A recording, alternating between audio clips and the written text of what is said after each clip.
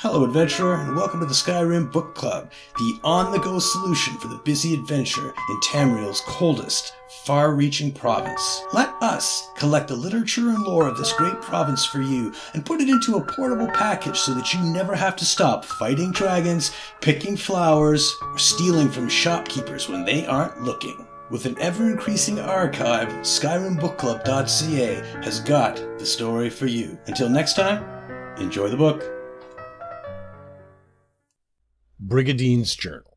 While the rest of the Ivory Brigade lays about the city, catching cut-purses and pulling drunkards off the street, we're waist-deep in muck and getting eaten alive by flesh flies. I'm not usually one to complain. I didn't join up expecting a life of luxury, but this is ridiculous. I don't know how the Argonians stand this place. The swamp air feels like dragging sodden wool through the lungs. The bugs will kill you in a matter of moments if you don't have the proper attire. And there are frogs the size of horses. How does anyone live like this? It would be one thing if the locals were amicable. I imagine they have a good deal of defenses to make this place less insufferable. But it's clear the Argonians don't want us here. The captain tried explaining to them that we're not here for any nefarious purposes, but I guess negotiations didn't go so well. Our orders are to avoid them as much as possible, and to do our very best not to antagonize them.